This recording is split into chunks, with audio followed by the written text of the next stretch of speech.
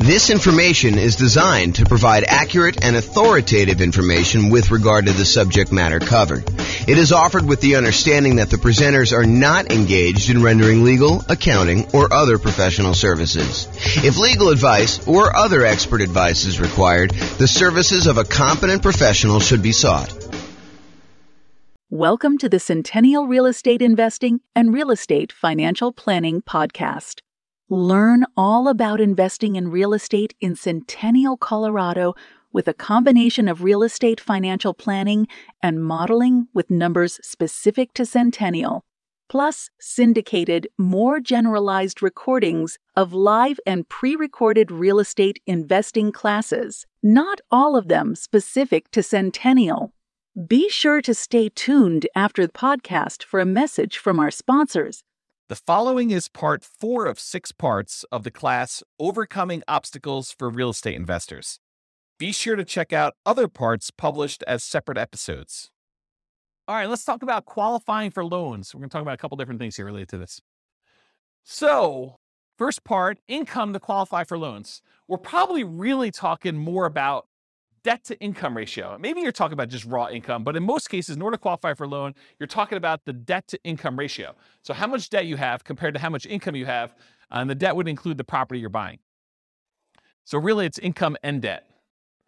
Bring in a partner that has the income to qualify for loans. For example, you could do a straight up partnership, or maybe you're doing nomad by proxy, where you're having mom and dad have you move into the property, or maybe you're the one that's kind of able to have someone else move into the property. In order to do that, maybe you're using some of their income. Creative financing. So all the different creative financing strategies that don't require you to qualify, things like buying properties subject to, or buying properties on a lease option, or getting owner financing. A lot of these do not, just like by law, like it's not by law, but by like the way that the company does business, like the banks, they're not going to require a debt to income kind of qualification thing. You're dealing with an individual seller and it's all a negotiation. Some will, but a lot of them will not. So all the ones that do not require income qualification like those. You can improve or change your job. So you can do that in order to help qualify for loans. You can use a side hustle in order to increase your income. It's usually going to take a little while for the side hustle to count. Do you remember, Austin, how long it takes for a side hustle to count whether you can qualify for a loan? Is it like a couple of paychecks, or is it a full year? Does it have to show up on your tax return? Yeah, I want to say it has to show up on your tax return, right? Talk to a lender. They'll tell you. House hacking your roommates, even if you're currently renting. So we talked about this earlier, I think in another section, but the idea that you could be renting yourself and get roommates, and that income can help you qualify for when you finally do go buy a property yourself. It's not instant. You can't do this. You can't get roommates for 2 weeks and then use that income. I think it has to show up on your tax return. But if you go and do that, that could actually help qualify you for being able to do your purchase on your next property. Then bring that roommate with you. Change how you're renting existing properties. So if you were getting regular rent on a property, maybe in order to qualify for your next property, you have to convert the ones to short-term rentals, have them done for a year or so, or maybe you're doing lease options where you're getting slightly higher than market rent, or something like that in order to improve the economics and the income you're receiving on your property.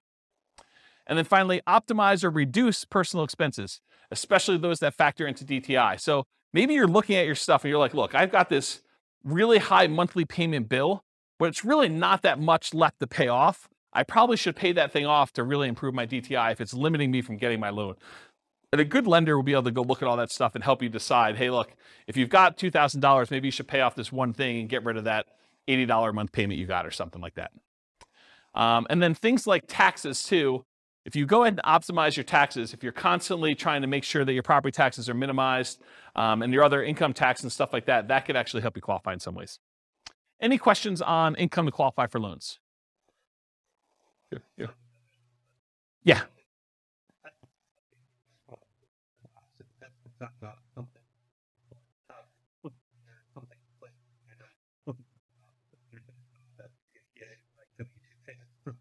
Oh, so if it's W-2 payments, you can count right away?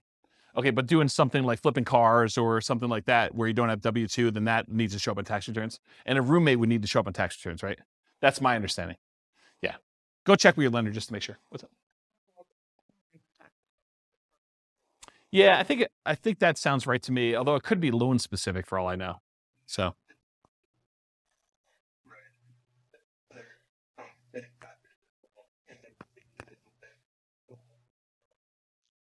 So what was set off, Mike, is there could be bank overlays and there could be, what do you call it, compensating factors?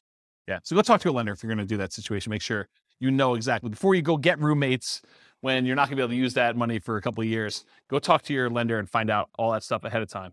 And a lender would absolutely love to talk to you about those questions, provided you're going to use them in the future, even if it's a year or two in the future. Any questions on this? Cool. Credit score to qualify for loans. So obviously, actively improve your credit, right? Make sure you pay your bills on time, work on things that you have credit blemishes for, go fix all that stuff. We did a whole class. I probably need to get Jason to come back and do another class on improving your credit score. Anyone happen to see Jason's class on improving credit? You guys were around for that? Was that pretty cool? Yeah, so Jason did this. Maybe I'll even publish the class that we had on there to the new podcast. But Jason did this like ridiculously crazy deep dive into how to improve your credit, which was, I mean, I had low expectations going in, not because it was Jason, but just because it was like credit and like, I'm like, what can you do? But he had some really crazy, interesting stuff in there, which I was very surprised to hear about. So maybe I'll go publish that one, but actively improve your credit. Bring in a partner that has credit to qualify for loans. So if you don't have the credit score, bring in a partner, or maybe you do Nomad by proxy where mom or dad or grandma and grandpa actually help you buy the property. You move in, you live there for the year. They only have to put 5% down, or maybe you only have to put 5% down, and you overcome the credit score issue by doing that. Creative financing and other real estate strategies that do not require income qualification, in other words, credit score. So if you're doing wholesaling or wholetailing, or you're doing real estate brokerage, all those that kind of put in the same bucket, they're kind of like making immediate income by helping people find a property to buy. It's kind of the way I describe it. And depending on whether you're flipping your own personal property as a contract, wholesaling or wholetailing, or whether you have a real estate license and you're being paid a brokerage fee to represent one side of the party or act as a transaction broker and get paid a commission to do that. Those are the kind of two different variations of that. Partnership flips and regular flips. So partnership flip is where you have the seller of the property remain as an owner of the property. They leave their loan in place and you kind of coordinate the repairs, and then you guys sell it together and you agree to split the profit on that in some equitable way, whatever you guys negotiate. And then regular flips is where you acquire the property, you do all the work that needs to be done, you resell the property. Sometimes you could do those with hard money loans where it's not required. If you're doing the partnership flip, there's no loan to get. So it's really the seller keeps the same thing, so you don't need a credit score at all. And when you're doing regular flips, it could be a hard money loan or something like that. Or you can pay cash. Already mentioned partnerships. We'll talk about that. Lease option family. So you agree to lease a property with the option to buy it. A lot of times those do not require a credit score in order to do those. Owner financing. And by lease option family, I mean lease option, lease purchase, rent to own, all those things in there, that kind of family thing. Any owner financing, seller may or may not require you to have a credit score, may not have a minimum credit score, may not require a credit score at all in order to do the loans for those. Buying properties subject to or on wrap financing. Those may not require a credit score at all. And then doing the option and option auction strategy, where you just get an option to buy the property, and then you do a 5-day bid sale in order to sell the property in 5 days with the option auction. Any questions on credit score? Oh.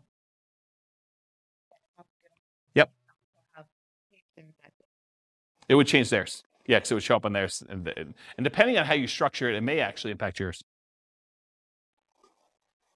Depends on how you structure the entity and what's happening. If you make an LLC and you go to a portfolio lender, it may not impact that at all. If you're not on the loan, the one signing for it. So, all right, any questions on this? Sweetness. Loan spots. So I'm not sure if you guys know this, but the number of spots has changed throughout the years from my understanding. But right now, I'm pretty sure you can have 10 loans on your credit report before you can no longer get conventional investor loans. You can still get owner-occupant loans. You can still buy a 5% down property with loan spot 11 or loan spot 12 or loan spot 13 as long as you can qualify. But for doing additional investor loans, they're not usually allowing you to do more than 10 loans. They won't allow you to do loan 11 or greater as an investor once you already have 10. So that's the way to describe it. And go talk to a lender if you want more details on that. So once you get to the point where you've used up all your loan spots, this becomes a challenge. It becomes a challenge for a lot of folks. So how do you deal with this challenge? Well, one thing you can do is bring in a partner that has spots for loans. So do partnerships where you bring in loan partners and maybe you provide the down payment because maybe that's not a challenge for you. or maybe you do nomad by proxy and you have other people getting involved with those and buying the property that way. You could get portfolio loans.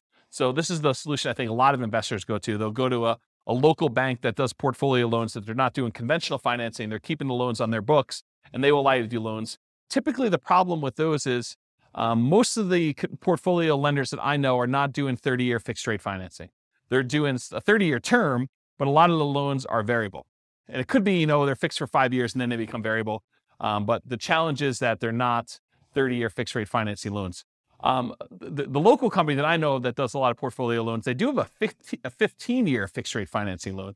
So you can get 15 years with fixed rate, but then the cash flow on a 15-year fixed rate financing loan usually is much worse because your shortened amortization period really impacts your cash flow on that. So just something to consider if you're doing those portfolio loans. That's why the 10 loan spots for these loans is so important to be able to get 30-year fixed rate financing. It's kind of an important thing. Get creative financing. So you can do all the stuff we talked about in the creative financing class, subject to lease option, lease purchase, owner financing, all those that don't require any type of income loan qualification and don't use loan spots.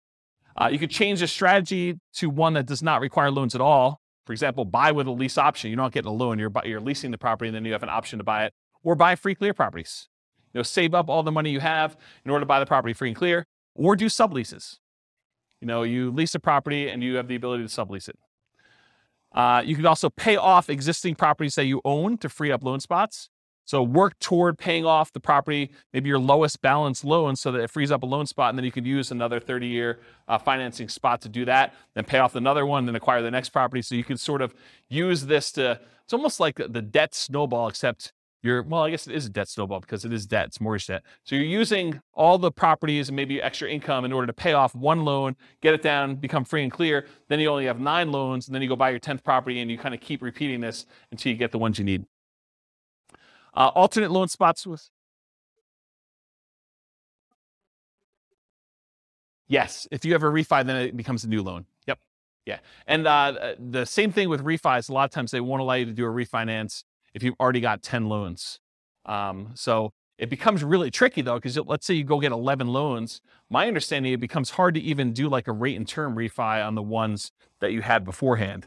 So it becomes almost this really weird puzzle that you need to move stuff around, and it gets much harder when you do that. A lot of folks think, the hard part is acquiring the first deal or second deal or third deal. Well, you just change your challenges. I mean, once you get to the point where you have 10 properties, now it becomes a whole new set of challenges you need to work through. It's not that it's easier, just different problems you're trying to solve and work through. If that makes sense. So alternate loan spots with your spouse. So let's say you and your spouse are buying properties. They can get 10 loans on their Social Security number. You can get 10 loans on your Social Security number. You can get 20 combined. So if you're going to buy properties, but you're both going on the loans, or you're both going on title and end on the loans, then that becomes potentially problematic. You limit it.